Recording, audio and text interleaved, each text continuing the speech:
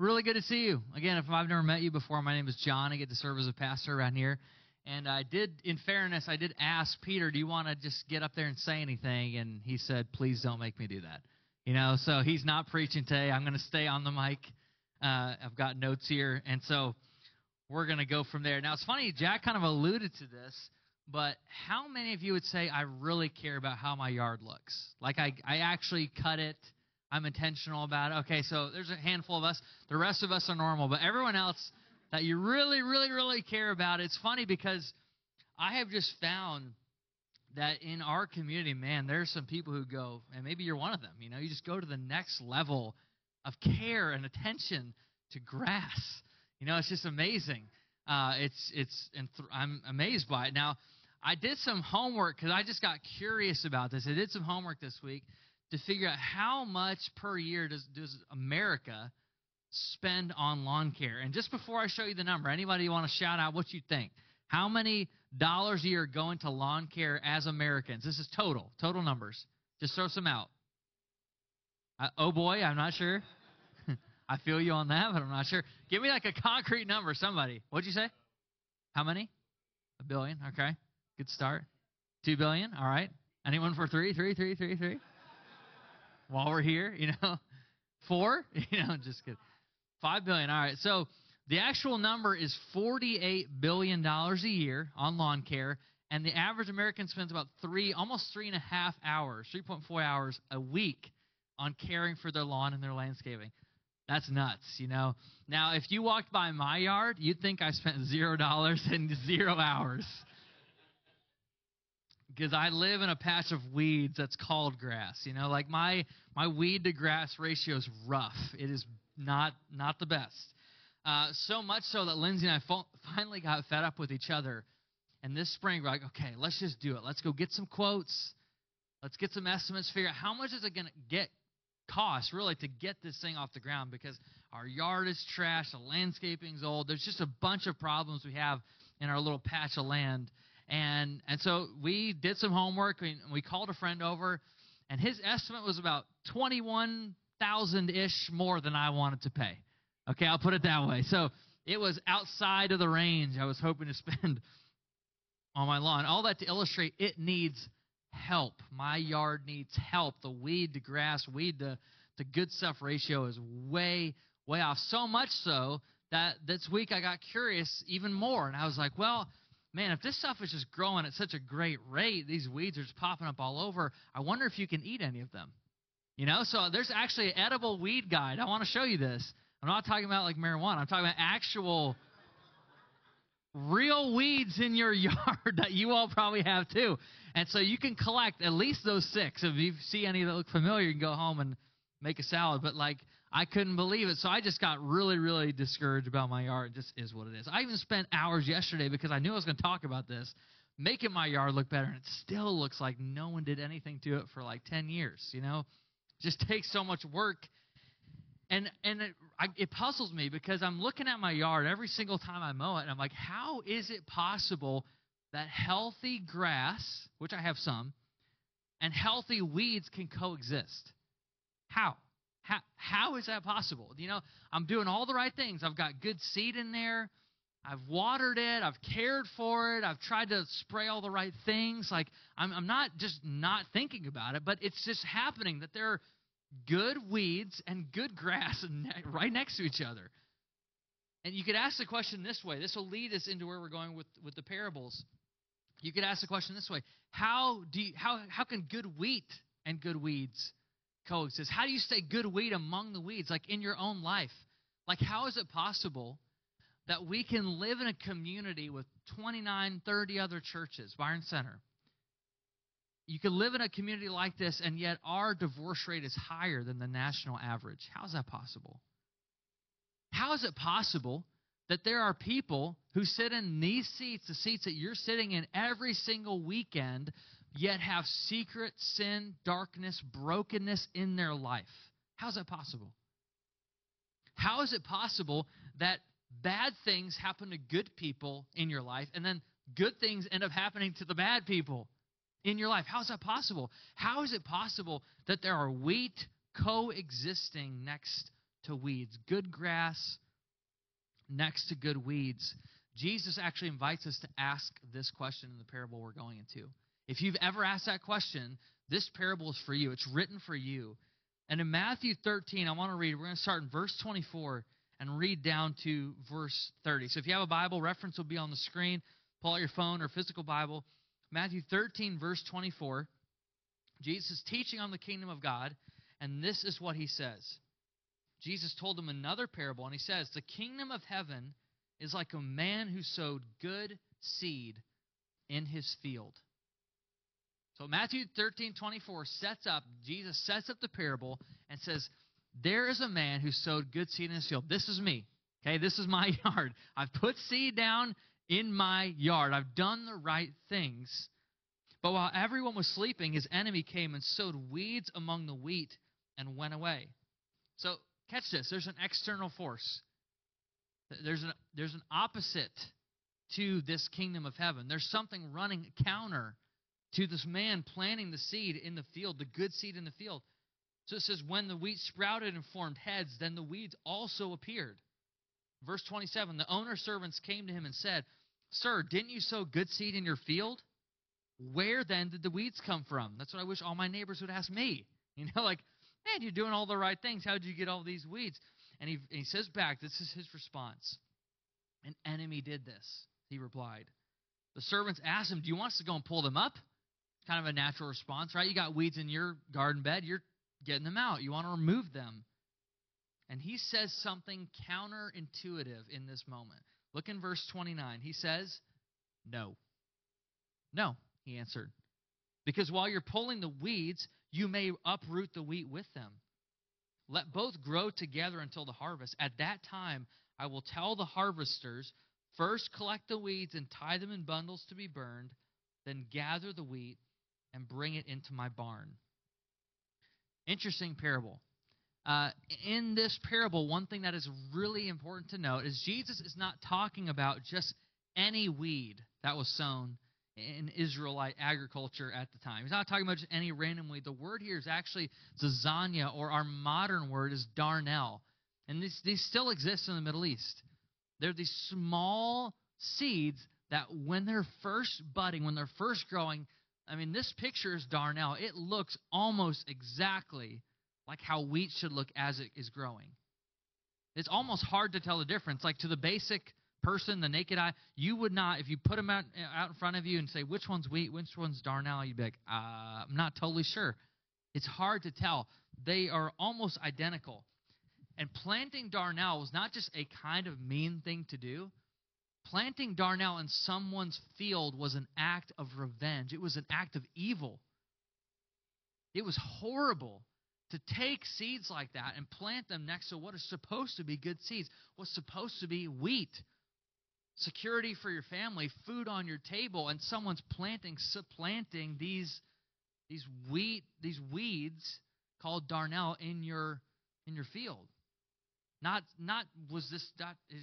It could be a relational thing, but it went farther than that in culture. See, if you planted darnel in someone's field, this was an offense punishable by Roman law. Like the federal authorities get involved when people put darnel in what's supposed to be a wheat field.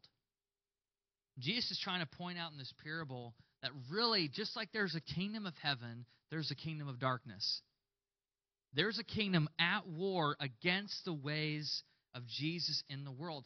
And this parable can feel a little bit abstract. It feels a little bit like, what is that supposed to mean for Monday morning? But if you go to the end of the parable, later on in this chapter, disciples come to Jesus and he actually explains it. We're going to look at that in just a moment. But before we get there, I want to set up this parable. Because really there are two perspective-altering takeaways to this parable, and then there are two ways for you and I to say good wheat among the weeds. Two perspective-altering takeaways and two ways. So the first perspective-altering takeaway, and I believe this will change, for many of us, our focus, our perspective even today. The first one is this. There are two kingdoms or ways of understanding reality at work in the world. There are. There's not one. There's not one that kind of meshes both worlds together. There are two separate, distinct, profoundly different kingdoms at work in the world. There's the kingdom of heaven, kingdom of light, kingdom of our God, kingdom of the way of Jesus, and there's a kingdom of darkness, of Satan, of our enemy working against the kingdom of God. And they look similar sometimes. Sometimes the way of culture and the way of Jesus do look like, hey, aren't we all kind of talking the same language here? Aren't we all kind of going the same way? Aren't we all moving in the same direction? Jesus in this parable says, no, we're not. They are similar. They look the same, but they are profoundly distinct. And let me tell you why this perspective-altering takeaway matters. Because failure to understand, failure to embrace as a follower of Jesus that there are two kingdoms in this world creates a wake of spiritual apathy in our lives. Why? Well, if I don't believe that sin is that bad, I don't treat it like it's that bad in my life. If I just believe it's a flaw, it's a personality difference, it's a preference, it's a weakness, what I end up doing is minimizing sin, minimizing the gravity of what sin can do in my life, and I just brush it over. And I live, and maybe you've lived.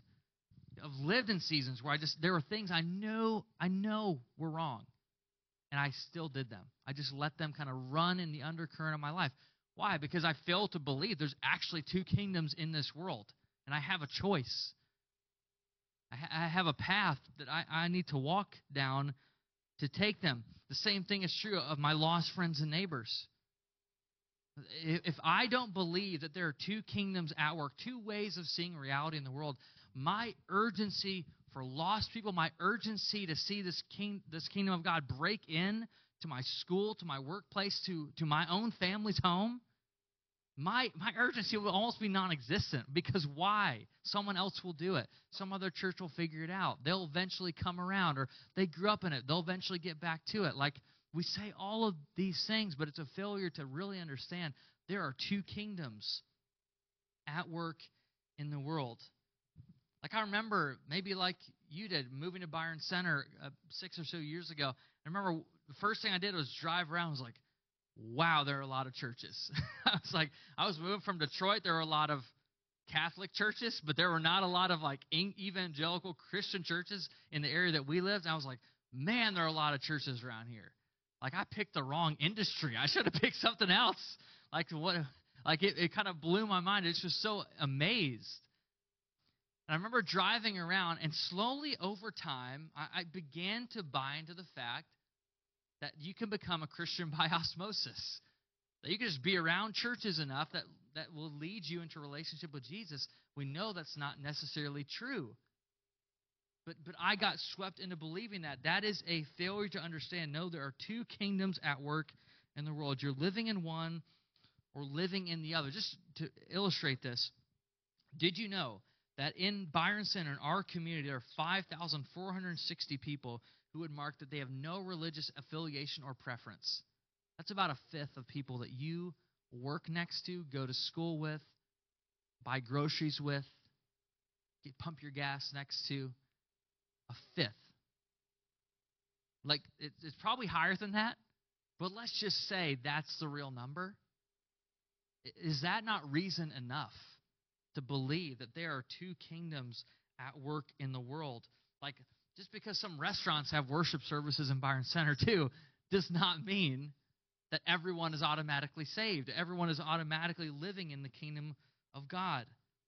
The second perspective-altering takeaway is this: that the fabric of our world has been profoundly scarred by evil and sin. You just need to get that. I need to get that.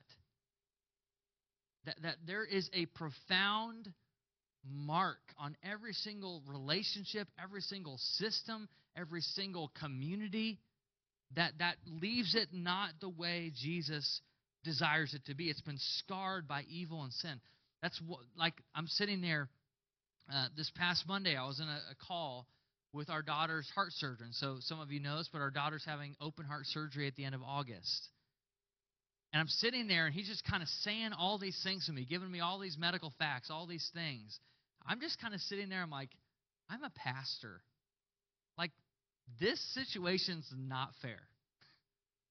This situation is not fair. And the only explanation I can get from the scriptures that makes any sense to me is that our world is just wrecked with sin and evil and brokenness. It's why a 3-month-old child has to go through something like that. I don't typically kind of talk about a bunch of hot button issues and try to speak to everything in culture, but it really struck me I don't go to the movies that often. I've probably seen one in like the last 2 years. Like, I'm a very lame person in general. So I saw this ad for the Sound of Freedom movie, which is really kind of speaking truth into culture about human trafficking and the awful evil and injustice that this is going on in our world behind the scenes in many ways. And in my head, I'm like, man, I don't go see movies, but maybe I'd go see that. And I was like amazed as soon as I look up reviews, the revolt against something that should, to me, be so obvious that we would speak against and work together towards, Christian or not Christian, honestly, towards seeing this injustice eradicated from our planet. Like, that to me is an evidence our world, even our minds, have been deceived by sin and been broken by sin. There are patterns of thinking in our world. And Jesus is saying, when you look at this parable, when you look at the wheat against the weeds, and you look at what the kingdom of heaven is like, he's saying, imagine a world. Imagine a world in which you speak to injustice and everyone's on board. Imagine a world in which babies can be healed. Imagine a world in which the most precious relationships to you can be reconciled, can be made new again, can be made right again. Imagine a world in which greed does not have a grip on our culture, but generosity is the economy that we live within. Imagine a world. Imagine a world. That's what Jesus is saying the kingdom of heaven's like. He's saying, imagine a world, and that's what my kingdom is like. Despite the weeds, that there's still wheat growing. And for whatever mysterious reason, they are coexisting next to each other right now until the end of the age. So those are for me, were 2 perspective-altering takeaways. They have changed my thinking this week. But the better question may be, what do you do with all of this? It's not just enough to sit there and let your mind be changed. How do you actually let your life, your patterns, your behaviors be changed? How do you stay good wheat among weeds? I really think there are 2 ways, and these are not the only 2. But as I prayed into our morning and asked God, give me something for us, here are the 2 that came to the top. Firstly, Jesus taught that prayer is the antidote to becoming a weed. I don't know why it's that simple and that complex at the same time, but that's what he teaches. He says that prayer is the antidote to becoming a weed. And here's how I know that. If you look in the gospel stories, if you look at the disciples, these men who followed Jesus for years and years, look at what they asked Jesus to teach them. You know, if I'm a disciple of Jesus, I'd be like, hey, you've got thousands coming to hear you preach. Teach me how to preach. Man, I saw you cast a demon out of that little girl, and her family was changed. Her legacy was changed. Her destiny, her mind came back. Teach me how to do that. Like, I want to know how to do that. Or maybe Peter's like, hey, can I pull you to the side? Can you show me how to do that water thing one more time? Just one more time. Like, show me how to do that. I want to do the miracles. But none of the disciples ask any of those things. What do they ask? They say, Jesus, there's something magnetic about your prayer life. I want that. Jesus, teach us to pray. Please, Lord, Rabbi, teach us to pray. And what Jesus doesn't do is give them a list. What Jesus doesn't do is say, just come on, guys, collect up some of those prayer requests, and we'll kind of pray through them here and there, and maybe we'll forget some days and we'll remember other days. No, Jesus gives them a pattern to build their life on, a pattern of prayer. We call it the Lord's Prayer, disciples' prayer, right? It starts out, our Father who is in heaven, hallowed be thy name. Your kingdom come, your will be done on earth as it is in heaven, even when there are weeds. Even when there are weeds in the field, even when there is an enemy, even when there is darkness, even when there are weeds, I'm going to believe and I'm going to pray, Jesus, your kingdom come, your will be done on earth as it is in heaven, even amongst the weeds. That's how Jesus teaches disciples to pray. And for many of us, prayer over time becomes something like this. Physically speaking, it becomes something that is in the back room of our lives. There are times we need to access it. You've probably got a storage room in your life, storage unit maybe. It's like, man, I need that thing like a couple, maybe once a year, and I go back to get it, and I access it, and I know it's there. I know it's ready and available. And I think for many of us, a journey, God wants to slowly move, maybe even this morning wants to move prayer from being the back room of your life, just being something you access when you need, to becoming the boiler room of your life, in which everything is heated and given energy and exists, that your house rotates around the fact that you've got heat. You've got fire there. You've got purpose. You've got an intimacy that you've cultivated in the secret place that will sustain you in those moments. It's not just something you access in the back room. It's something God wants to move. And this is for us corporately, but it's also for us personally, back to the boiler room of our lives. To say things like, I cannot imagine driving to work without covering that 10 minutes in prayer. I can't imagine making a significant financial investment or a really big parenting decision before praying about it, before bringing it to the feet of Jesus. I can't imagine going to church without prayer. I can't imagine maybe a Wednesday night in which I'm in the prayer room for that hour, worshiping, spending time at the feet of Jesus. I can't picture a week without that. And here's the thing. Jesus never promised prayer to be exciting all the time. He never promised prayer to make you feel something all the time. He never promised that prayer is going to be something that you want to reorganize your whole schedule for. But what he did promise is that it's powerful and effective when we do it. So why wouldn't you do it? Why wouldn't I do it? Why wouldn't I build my life around it? 90% of the time I show up to the prayer room on a Wednesday night, I don't want to be here. I would rather eat dinner with my family, help put the kids to bed, be outside, and then something clicks in me a part of the way through that night, which I'm like, how did I breathe without this? How did I think I could follow Jesus without this? He's so worthy. He deserves to be ministered to. How would I miss these times? But when you don't build your life around prayer and it's simply a backroom thing you access, that's really, really easy to forget.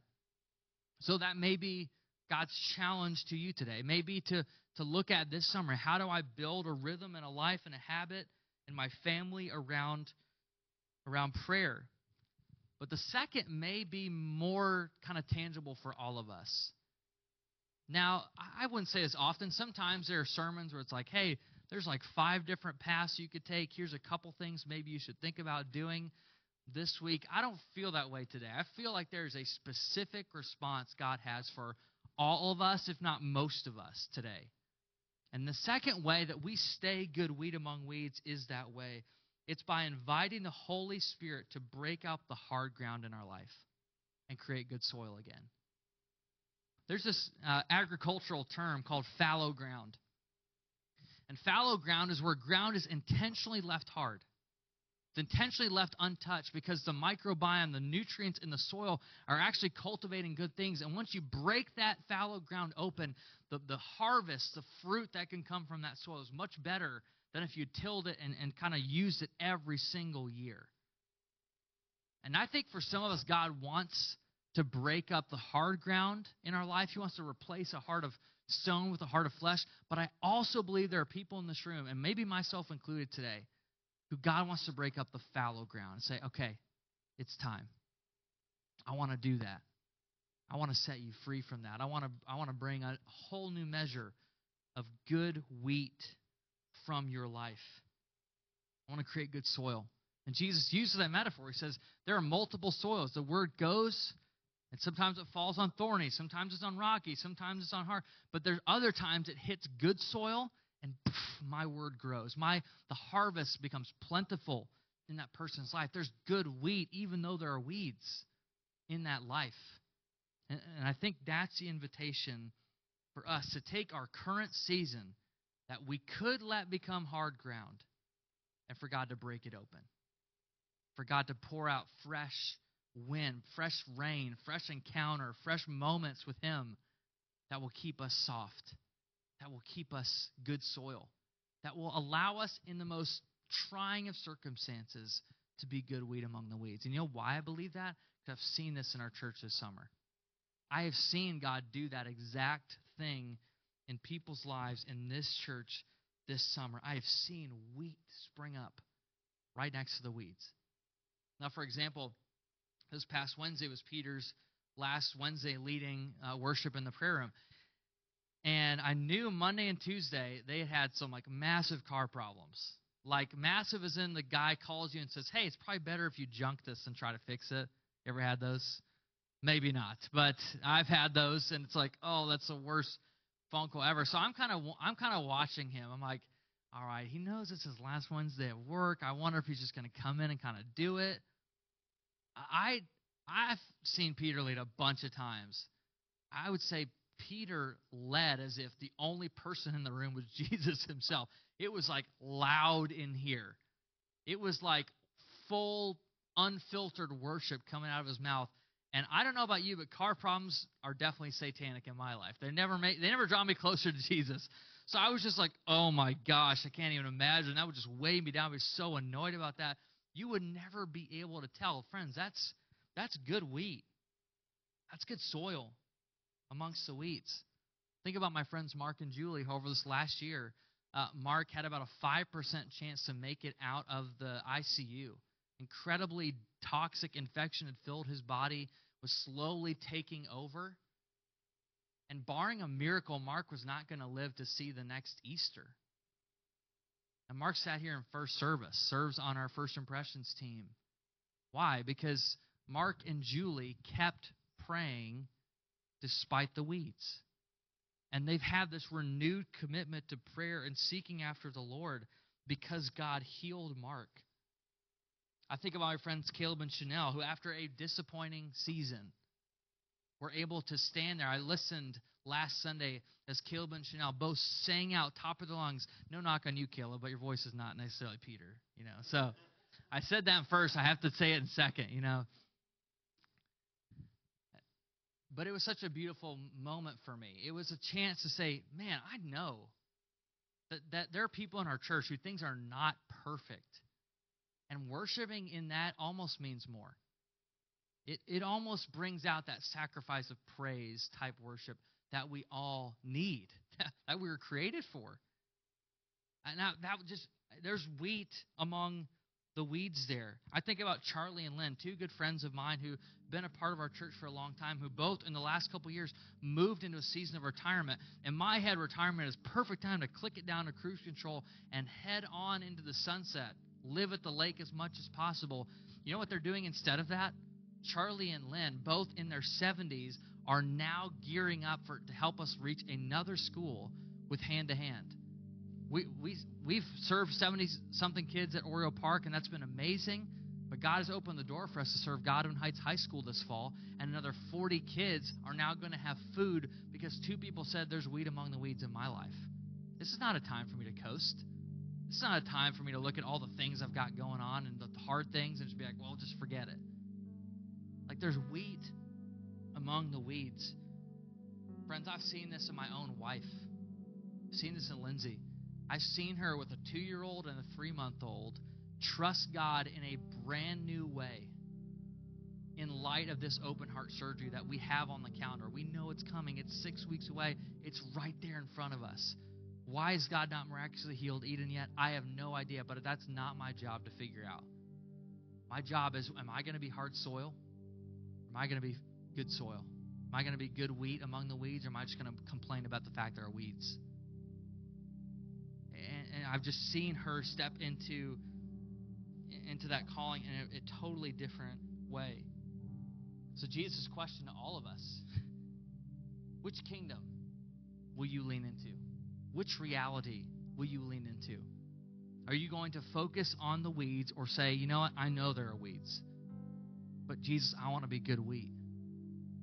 I want to be good soil.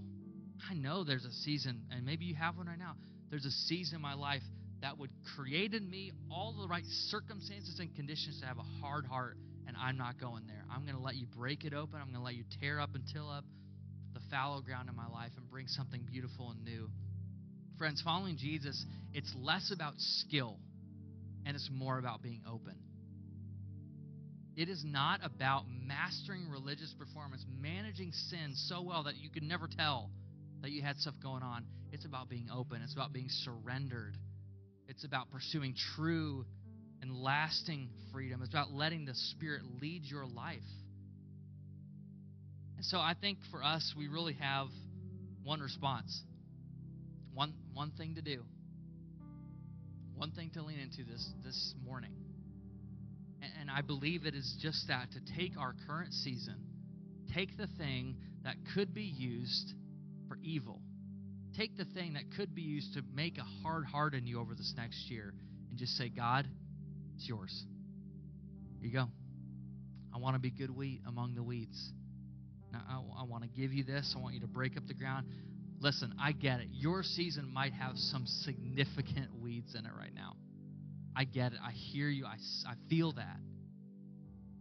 But Jesus is the one who can create good wheat out of weeds. That's how he ends this parable. He says, eventually, I'm going to wipe out the weeds.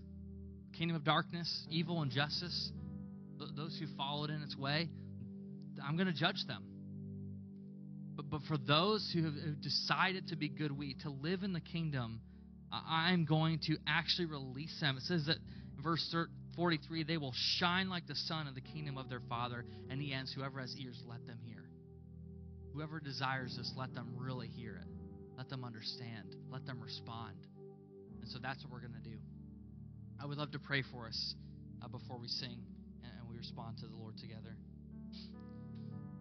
Jesus, we come before you with humility. We come before you with need. We come before you with some of us a very present circumstance, very real season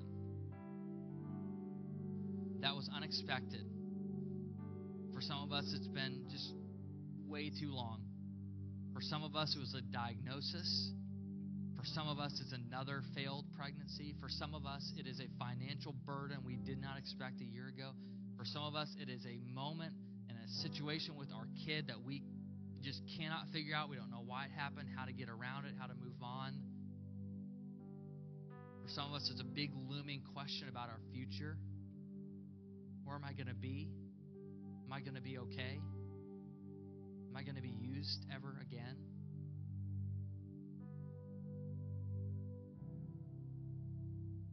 And Lord, it's in that place that we just say, come, Holy Spirit.